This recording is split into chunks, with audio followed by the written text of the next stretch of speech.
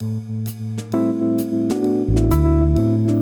to another episode of Improv Exchange with Leander Young, where we dig into conversations with seasoned musicians to discuss their life, art, and the faith of jazz as they see it. In this episode, we interview a composer, producer, documentary filmmaker from New York, currently living in Montreal, Matt Zimbell.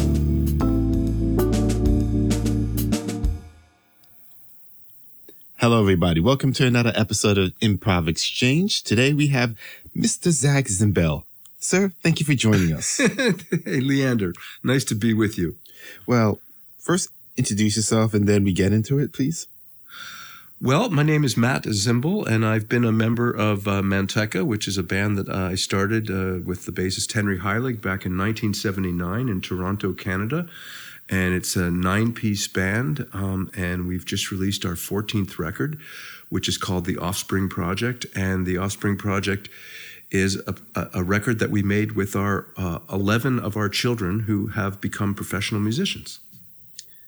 I mean, you already answered one of the things I was going to ask you about. So, was it one How of those, efficient is that, right? Yeah, I mean, like, was it one of those situations where they just happen to play the same instrument, or they all played a mixture and it just fit?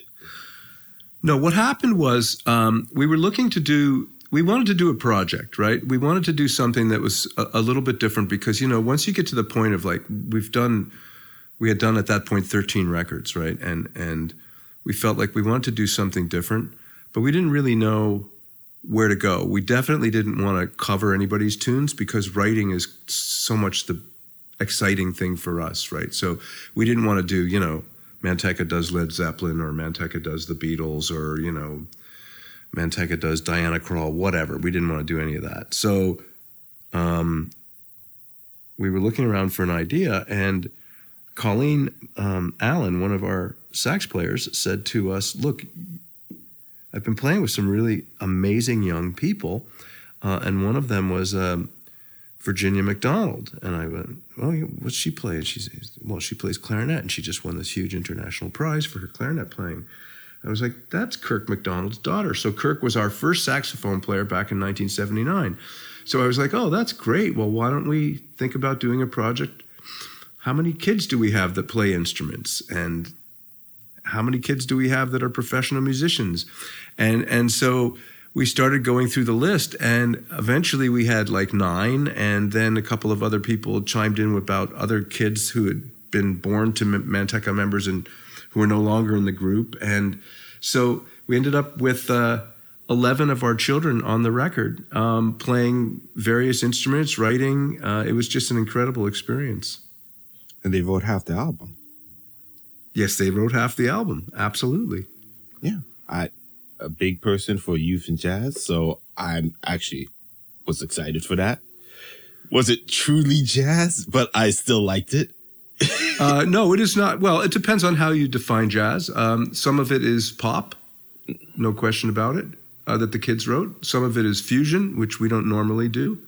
Some of it is jazz, you know. So there, of the 6 compositions that the children wrote, I would say 2 are pop or R&B, 1 is fusion, and 3 are jazz. What are the ages of the kids, roughly? From what range to? They tend to be in their mid-30s, although the youngest was 22. Okay. Anecdotal evidence. Who wrote that one, though? Doug Wilde and myself wrote that one. Good. I would actually rearrange that one and make it more of a jazzy big band song. I like that one. So, oh yeah, you like that one? Okay, yeah. Because that's funny. That tune was in the lineup for a record for the last 3 records, and it never made it. Why not? You know, it was one of those things where the demo was very machine driven, right? It was a lot of samples, and so it was kind of a little bit hard to imagine our approach to it. And then we just started working on it and thought, you know what, we can make this work. And so we brought it into rehearsal and played around with it, and it really started to feel good. So that's where we went. I have nothing else to really say about that one. just the only other thing I would say is like, what type of drum set you use? Because some of them sounded really, really electronic. Oh no, it's all acoustic. It's our drummer is sponsored by Gretsch Drums, Charlie Cooley, and it's all acoustic drumming. There's no samples on the record. All the playing is humans. That's the way we do it. We don't do samples. Okay. We don't do playing along with tracks. One of them sounded just really heavy to me. I didn't say I didn't like it. It's just that I was just like, okay, no problem. No, we don't do that. I mean, there's 3 percussionists in the band, and we've all been victims of the declination of work as time goes on and more samples become prevalent. We all lost a lot of work because of that. We don't do that. So I fully understand that part. So I should say, I'm sorry. As a fellow percussionist, I feel your pain. You're a percussionist, yeah. I feel your pain, yeah. Remember that? We used to do demos. Remember that? Dude, the whole recording industry changed. Oh, actually, that's right. Go from there. From your first album in 79 to now, how has it changed? Just the whole process. Oh, man, that's such a great question because this record was so sad in so many ways for us. And I'll tell you why. Because it was the first record that we did that was digital only. Like there's no physical property, right? There's no physical album. So emotionally, I didn't feel like I was releasing a record, you know? It just kind of felt like, okay, it's out into the ether. Whatever happens to it happens, you know? I didn't get that box coming in from the printer of like, you know, the CDs or the albums it was emotional. And then, you know, then you realize, well, what has changed? Well, first of all, the quality of the audio has been diminished because the streaming platforms squash stuff and compress stuff so much. Secondly, if you can find liner notes for a record, good luck. Who knows where they are? The record cover is now about the size of a postage stamp, and no one gives a shit what you do about your sequence of the songs because no one's going to be listening to the full record. So people's attention span has gotten a lot shorter. And because of the platforms, you know, a work is not as tangible a work as it used to be when you started out. Now, I mean, that said, there are advantages, you know, like our record was done on Pro Tools, which is obviously a much more effective and inexpensive way to record than using multi-track 2-inch tape, which is extremely expensive. So there are definitely advantages to working in that environment. But in the contemporary environment. But if I had my choice, I would say, you know, I'd like to be back in the days of, 2011, 2012, when you still released actual CDs and people bought CDs. And I was at the bank yesterday and the teller was like, "What do you do?" And I told him and he said, "Oh, I've never bought a record." I was like, "How old are you?" He's 24. He says, "I have never in my whole life purchased a record." I was like, wow, that's pretty incredible. Well, you know, I do some youth work, and they literally see music as free. Right, exactly. They don't understand the process, all that stuff. No. And I want to say, in a way, I'm jealous of them. But at the same time, yeah, it's going to kill us off. Yeah, I mean, it's just a matter of crazy. time. It's just crazy. I mean, like what we're doing is we're all pretending that things are going super well. You know what I mean? It's going great. It's going great. Yeah, huge. Yeah. No, because what's happening now with records is happening in other fields of culture too. So there are so many festivals that are free. There are so many events that are free. People are becoming, pay $60 for a ticket? Why would I do that? I can't do that. And then parking, and then babysitting, and then, you know what I mean? So it gets to the point where people are looking at that going, I can't go out. I'm not going to go out, right? And you know, basically, if you say $60 for a ticket, and then you take into account how much it costs to rent a theater, how much it costs to market a show, how much it costs to put a technical crew in place, how much it costs to have ushers and credit card charges and all those things. You go through your $60 in a ticket in no time. The artist is getting hardly anything. I mean, there's a reason why all my friends that do pop and stuff like that, they're always on the road because they can't rely on anything else. That's right. So, yeah, it's a real challenging period that we're in right now. because you see it on the whole digital algorithmic world is based on not paying creative people for their work. And that is a catastrophe. Okay, now, not trying to pick on you, sir. It's just you're older than me and been in the field longer than me, and we're talking about this. Where do you see this going? I don't feel picked on. I just see it going that, well, that's a very profound question, and it's very hard to come up with an answer to that question at this particular time, because I don't know what's happening. I mean, look at it this way. You pick up a newspaper these days, they're thin. There's nothing in there, right? You're going to get me out of it. I don't want to do that. I know. I mean, I don't subscribe to all the jazz magazines on that. Exactly. So it's happening on many different, like, it's not just music, it's in publishing, it's in journalism, it's that's what the Hollywood strike was all about for the writers, and the actors still haven't signed. And here in Canada, our actors are locked out of the commercial agreements because the commercial producers don't want to pay union rates. So you're dealing with this kind of assault on creators and creatives that is being waged by the digital domains, and it's very, very aggressive. And it's not by accident. It's very intentional. What you end up having, I think, is there's a hyper rich class of artists, and then there's everybody else, and they're no longer in the middle class. They're down in the bottom because there's just no revenue flowing down there. But traditionally, that's always been the case. You had the top people. Even if we go back I think there was a middle range. I think there was a level of performance and record sales that was not wealthy, but it was not impoverished either. Okay, and I think that level has gone away. Okay, so next generation, we're saying 10, 15 years from now. Will there still be artists on the top, or do you still think they're not going to be selling out arenas anymore? Oh, there will still be artists on the top, yeah. There will be. But I mean, look, if you talk to people in the record business, or if you read the record, journals and stuff like that, you'll see how hard it is for artists even to get to the top and stay there. You know what I mean? You can have you can be a glimmer, a little something on YouTube or on TikTok for 2 weeks, and then you're gone. You can't make it into a career. Okay. That part I do give you, but the whole thing is like, traditionally there have been people with one-hit wonders. They're hot 1 month, and then that's right. Never hear them again. That's right, yeah. So in at least this part of the music industry, the jazz industry, where do you see that going? It's hard to tell.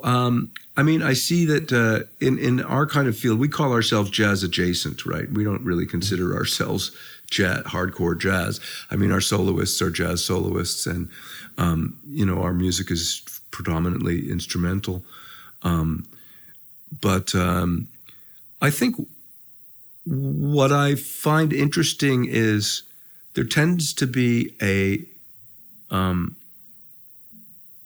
drive towards chops, if you will. It seems to me like what you see on TikTok these days is like physical feats of performance and playing that are so incredibly disciplined, that are so beautifully executed, that are so out of the scope of most people. I mean, some of the stuff I'm seeing from some of the younger players on TikTok is just like, I don't even know where to start. Like, where do you even get that kind of dexterity? Where do you even kind of build those kind of chops?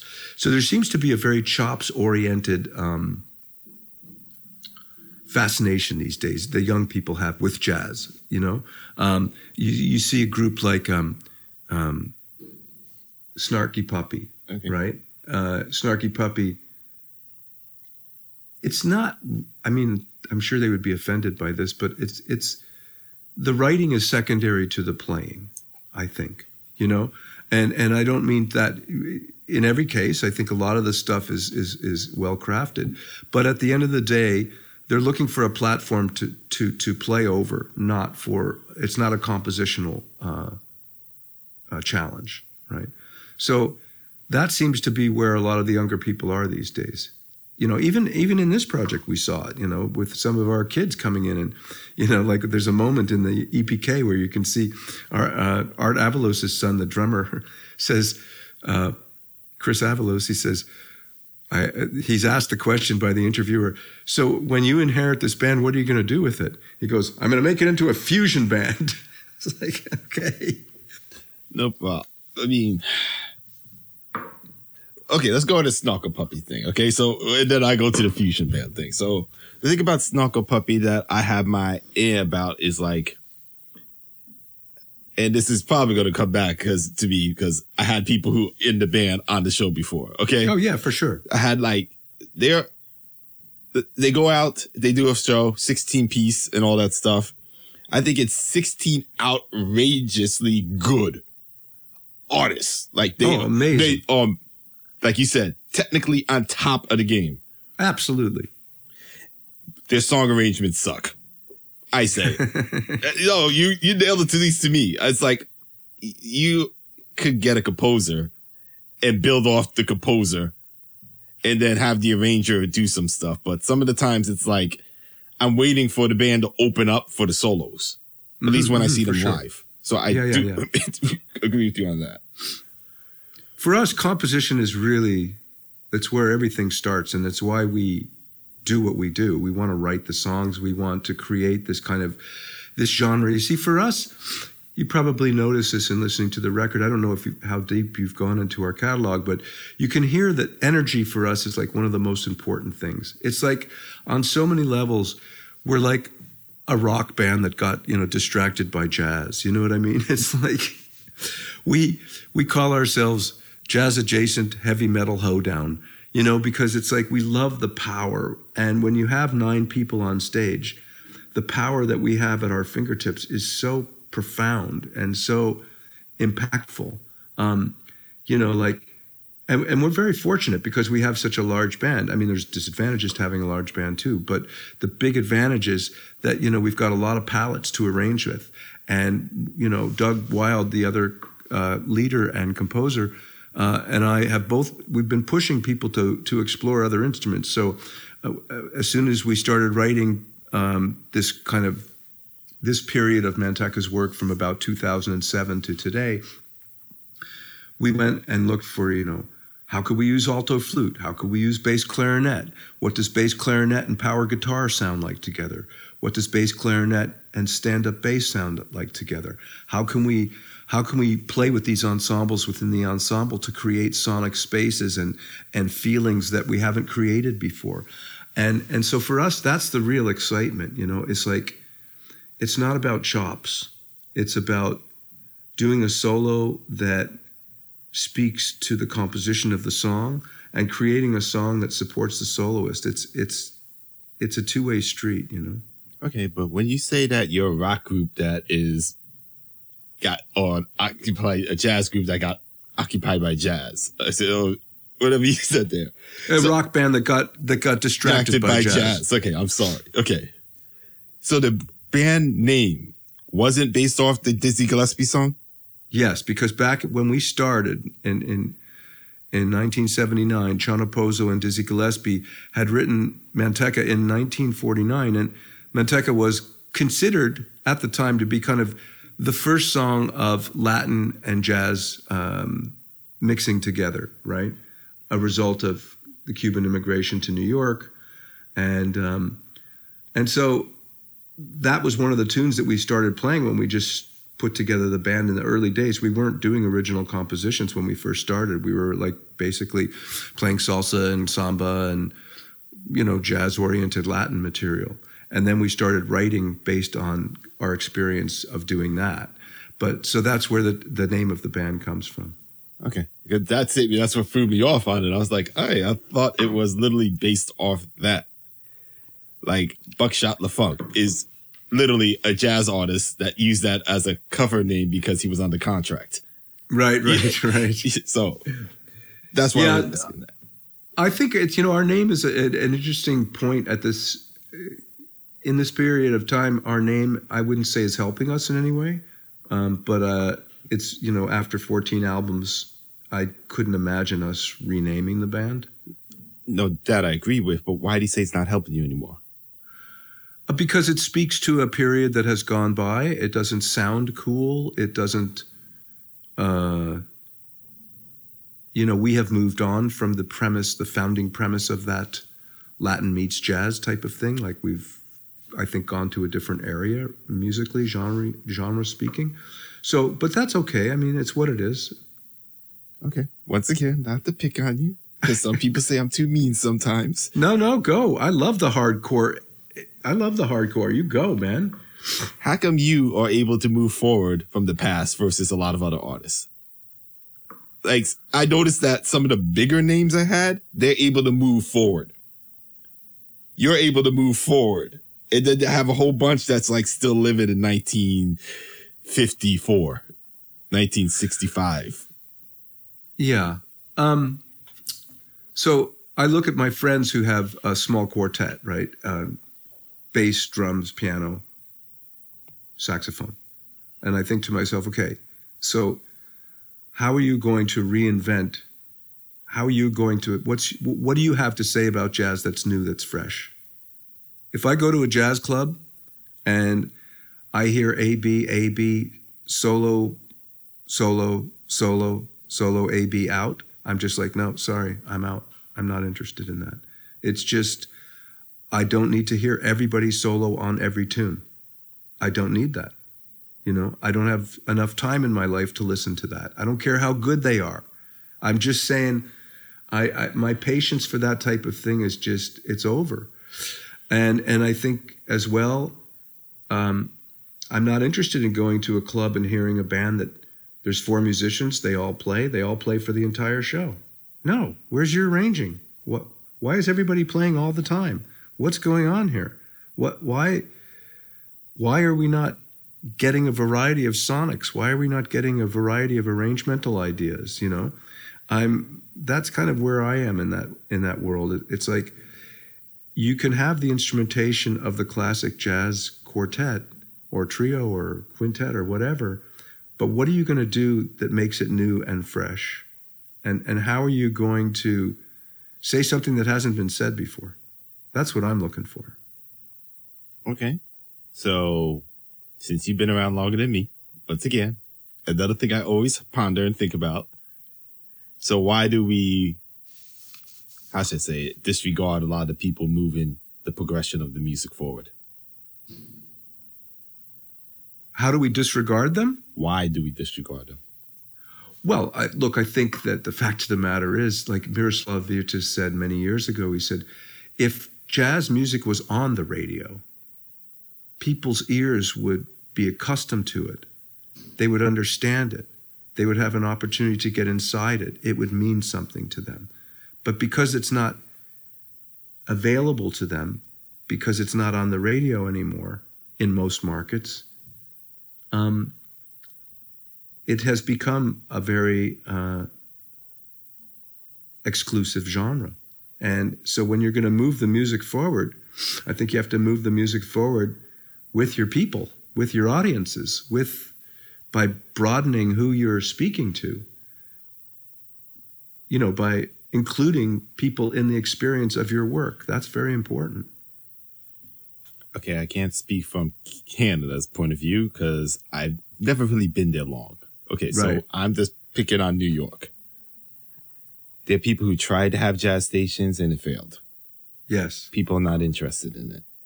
That's right. And then the one big one that I'm not going to say because, I tease them too much also. Right. They don't even have the ratings like that. But then the artist is like, well, they played my song once, therefore I made it. Well, again,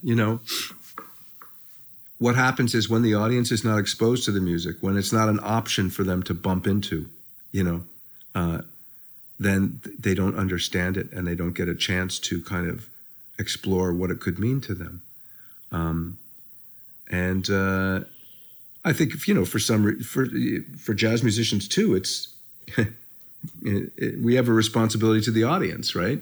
And that responsibility is like, are we speaking to them? Are we giving them grooves and melodies that are, I wouldn't say comprehensible, but I would say accessible on some level? You know what I mean? That they can listen to and understand. Give me an example of one. Well, I don't mean simplistic. I just mean, it's hard to say exactly in terms of giving an example. But I mean, if you listen to Chick Corea, right? Ba ba ba da da da da da. You've got a way into that. It's complex. It's not easy, but it's comprehensible. And a lot of music that's solo driven is just, listen to me. It's wankage, right? It's like, it's not musical. And it may be technically superior, and that's fine, but it's not speaking to the audience. It's speaking to a very exclusive group of people who are focused on that. So, I mean, I'm not saying that jazz needs to be simplistic in any way, shape, or form. And if you said that our music was smooth jazz, I would be deeply offended, because I don't think it is. But and why would you get offended by that? Oh, because it's just not what I would want to be doing. I wouldn't want to be known as that. That's not at all the world that we're in. But I think at the end of the day, having a conversation with your audience, bringing your audience into your music, I think that's important. And I think there's a lot of ways for musicians to do that, and have chops too. I don't think it's a mutually exclusive situation. Okay, so I just got to say something on smooth jazz, because I don't care what anyone says. I like Songbird. Okay? Mm-hmm. I think that's a great song, sadly. I think Kenny G nailed it on that song. Mm-hmm. I think he opened a whole drama work for musicians. Him and, I forget his name, the pianist player that plays with Foreplay. Hold on, I'm sorry.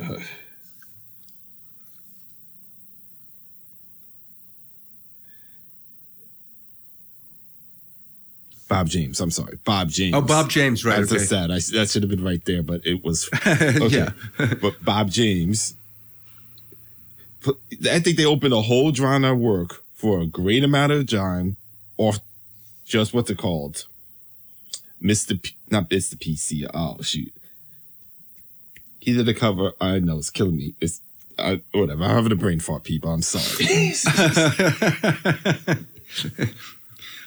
As you keep pointing out, I'm a lot older than you, so I'm pretty familiar with it. It's still bad. I know. I shouldn't know this off the top of my head still, but whatever. Bob James opened it up in the 70s with the saxophonist, whose name I'm forgetting right now. He also played, the saxophonist was also on Just the Two of Us.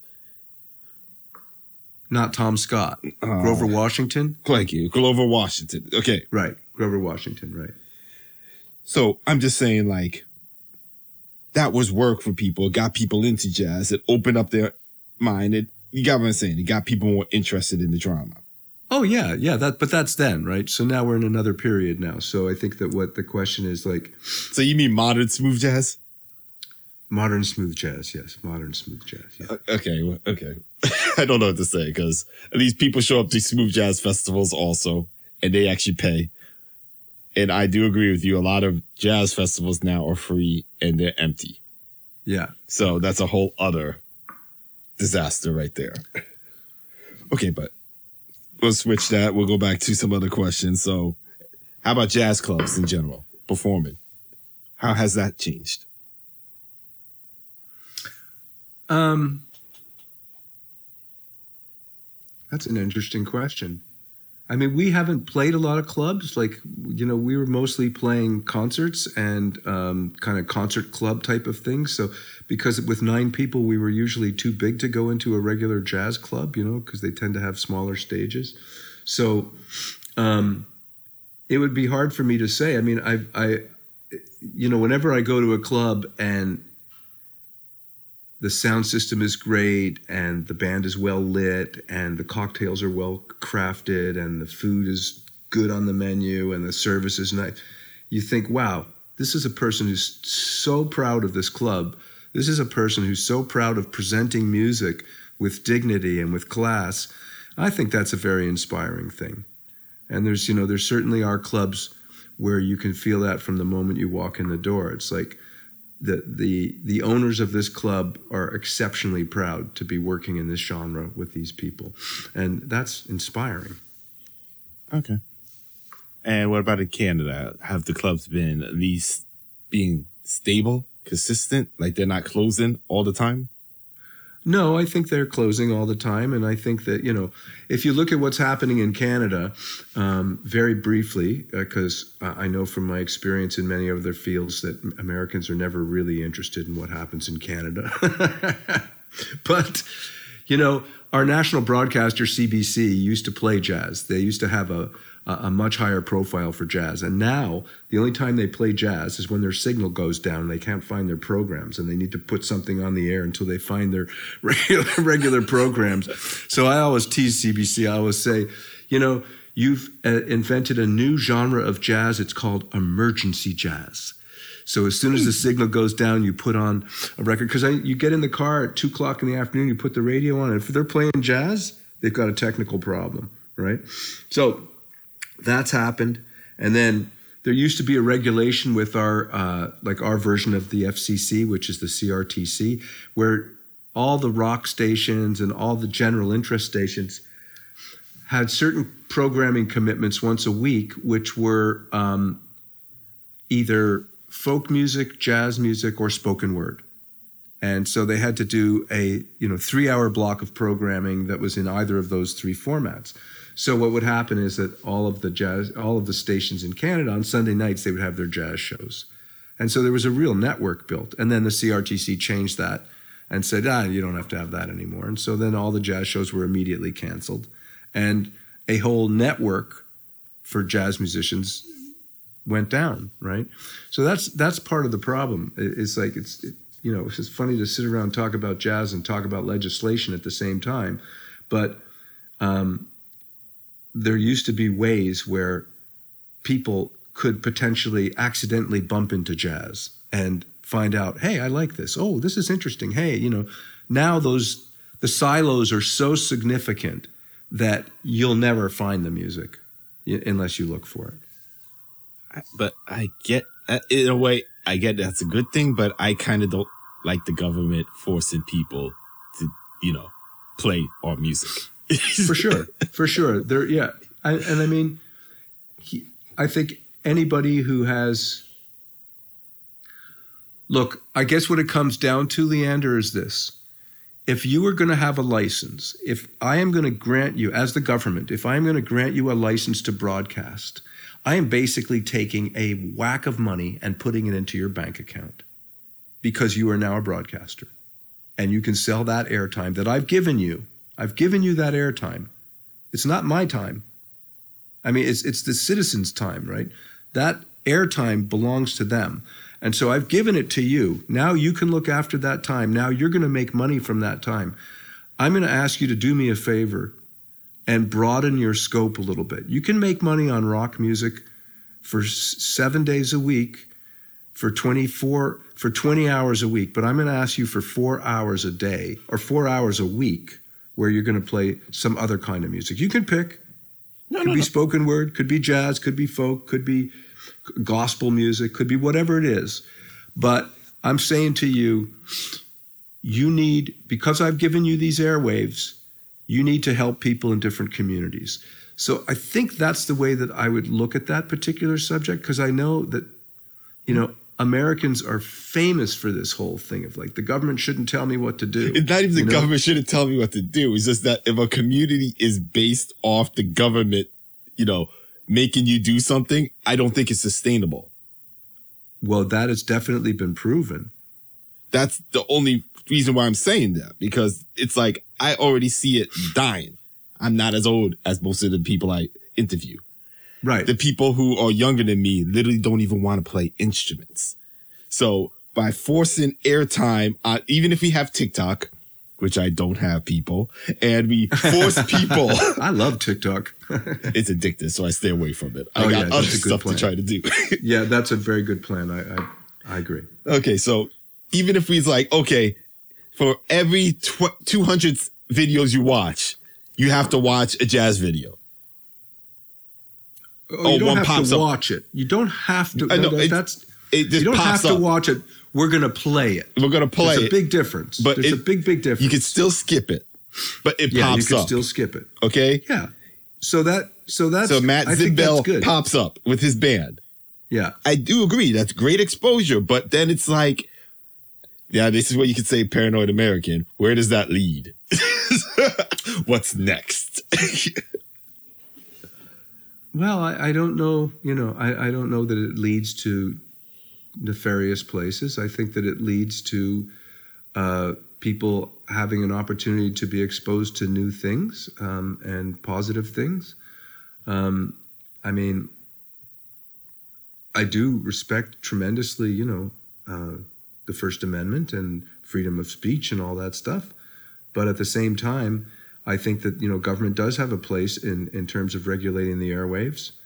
And I think government has a place in terms of regulating online as well. I mean, you can't just go on Twitter or X or whatever it's presently called and say things without being responsible to the communities that we all live in. I mean, you shouldn't be able to. I think that's very important.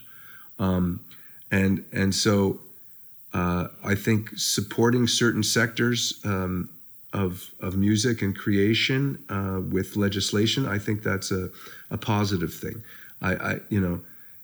Yes, you're absolutely right that in an ideal world, people would not need those type of supports because the consumer would be the supporter. The consumer would be the one who says, I love jazz. I'm going to search it out. I'm going to buy it. I'm going to go to clubs. I'm going to do all these things. And the base of those people would be large enough to support a thriving jazz community. So that's what we all want.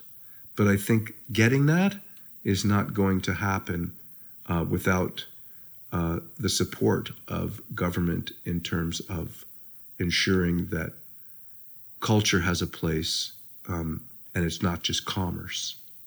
Well, that I agree on. And then, even though I said what I just said, we all know that America subsidizes a lot of the music industry here. Yeah, and there's a very famous too. one on 59th Street in Columbus Circle, if you know what I'm talking about. Right, exactly. Sure. And, the American culture is very different than Canadian culture. So in Canada, we have a lot more government grant type of situations that have been very helpful for us in terms of prospering and creating our vision. But in the United States, you have much more of a donor culture. You have a much more of a philanthropy. Whoops, that's going to be a tough one. Philanthropy is much more prevalent in the United States, right, than it is here. Because here, I think people think, the government's going to do it. I don't have to do it with my money. So anyway, so that's part of the culture here. There's lots of cultural differences between the two countries for sure. No, like I said, I'm glad. This is a good time to put out your podcast. He has a very political podcast. I like it. Check it out. Please tell us about that because you're throwing stuff at me that I don't normally get thrown at. Go. Yeah. Okay. So I have a podcast called Yes, We Canada, The Progressive's Guide to Getting the Fuck Out. And it is political satire. Basically, the premise being that as the United States gets more and more difficult to navigate, progressives are going to want to move to Canada. And so in the podcast, I basically explain Canada to them. But as times have become more and more bizarre in the United States, I have focused the podcast more and more on what's going on in the U.S. and how it relates to Canada. So it's funny. It's about 15 minutes long. We're just about to start season 3, which starts on November 7th. And it's available wherever you get your podcasts. And season 3 will go until the election of 2024. Okay. You got to give me an example of an episode now. I'm sorry. Of the Americans moving to Canada.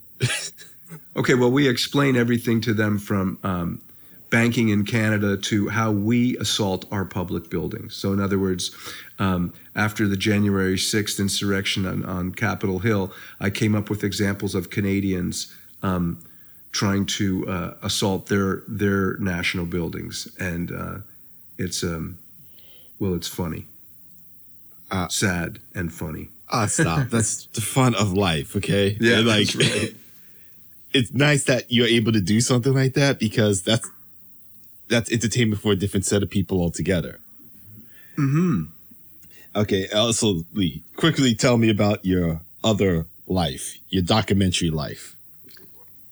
I've made a few documentaries in my life as a filmmaker and as a producer, and one of them, the most recent one that I made, was on my father, the photographer George Zimbell, who passed away in January of this year at 93.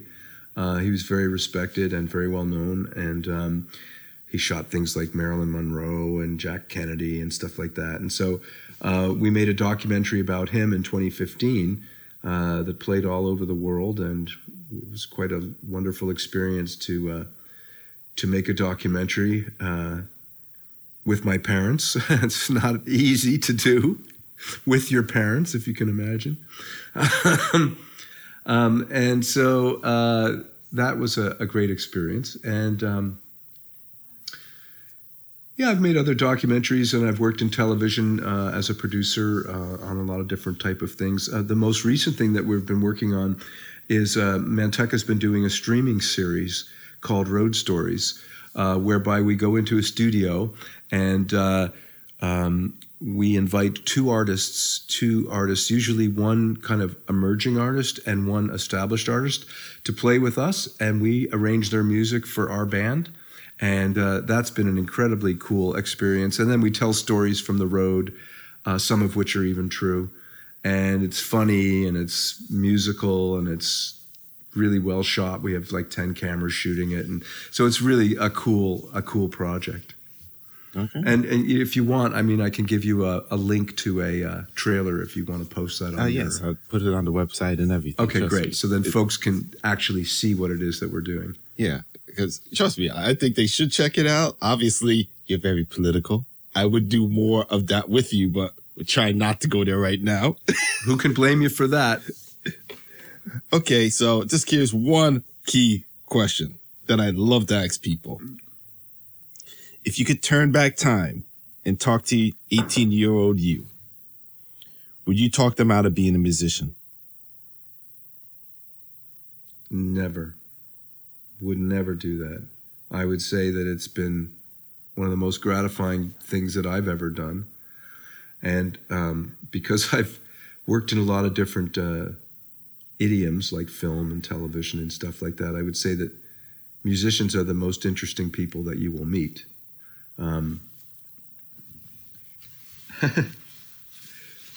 They're just fun to hang with, fun to talk to, fun to laugh with. I think music is,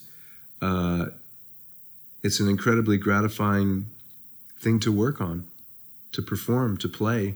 It's called playing for a reason. It's a joy.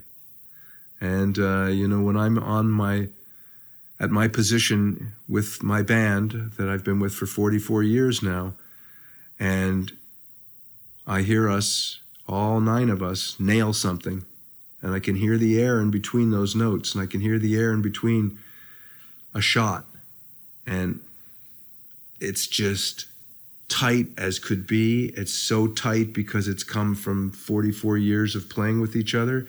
To me, that is just one of the most exciting things that I could experience. It's like a big hug. Okay. And yes, people do come on here and say, no, I would talk myself out. But okay, I give you that. Oh yeah, no, I would never talk myself out of it. It's given me incredible opportunities to see the world. It's given me incredible opportunities to meet wonderful people. And it's given me incredible opportunities to develop skills like record production and television production, because I've been on those sets, right? I went into studios and I was, doing sessions as a session player for a long time. And I was just like, is that what the producer does? this session is so disorganized, I could do that better. And so then I would do it, and I would learn how to do it. And sometimes I would do it better, and sometimes I would do it worse. And then the next time I'd do it better. And the same thing happened with TV, and the same thing happened with live events that I do. It's like I would go and do them as a musician. I'd be like, I could do that better. And it's not being a braggart or an egocentric. It's just that, you have a certain scope of looking at something and going, oh, okay, that's what they're doing here. I think I would have something to add to that discussion.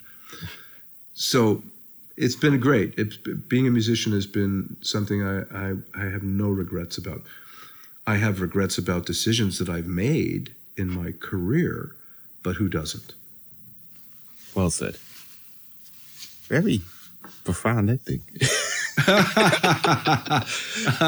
Okay, so can you tell them your website, where to find you, where to find your documentaries and your music, all that stuff, please? Okay, so Manteca's website is Manteca, MANTECA-music.com. And if you go there, you'll find tons and tons of videos, all kinds of music beyond this record that you're focusing on today. You will also find the liner notes, the extensive liner notes on this record, which tell the story about how the record was made, which is quite fun. And you'll also find the trailer that I was telling you about for our Road Stories streaming series. If you want to find out more about me, my web address is mattzimble.com, MATTZIMBEL.com. And the podcast is called Yes We Canada, The Progressive's Guide to Getting the Fuck Out, and you can find it wherever you find your podcasts. Okay. Well, sir, that is just very interesting, I must say. Is that a wrap? No, that's a wrap. I'm just saying. We're not done yet, but yeah. Everyone, this is Leander from Improv Exchange. Thank you, and have a good one. I really appreciate it, Leander. Thank you so much. That's that on jazz. Thank you for joining us on this episode of Improv Exchange. Please subscribe on Apple Podcasts, Google Podcasts, Spotify, or wherever you listen. Also, please be sure to follow us on Twitter, Instagram, and Facebook at Improv Exchange.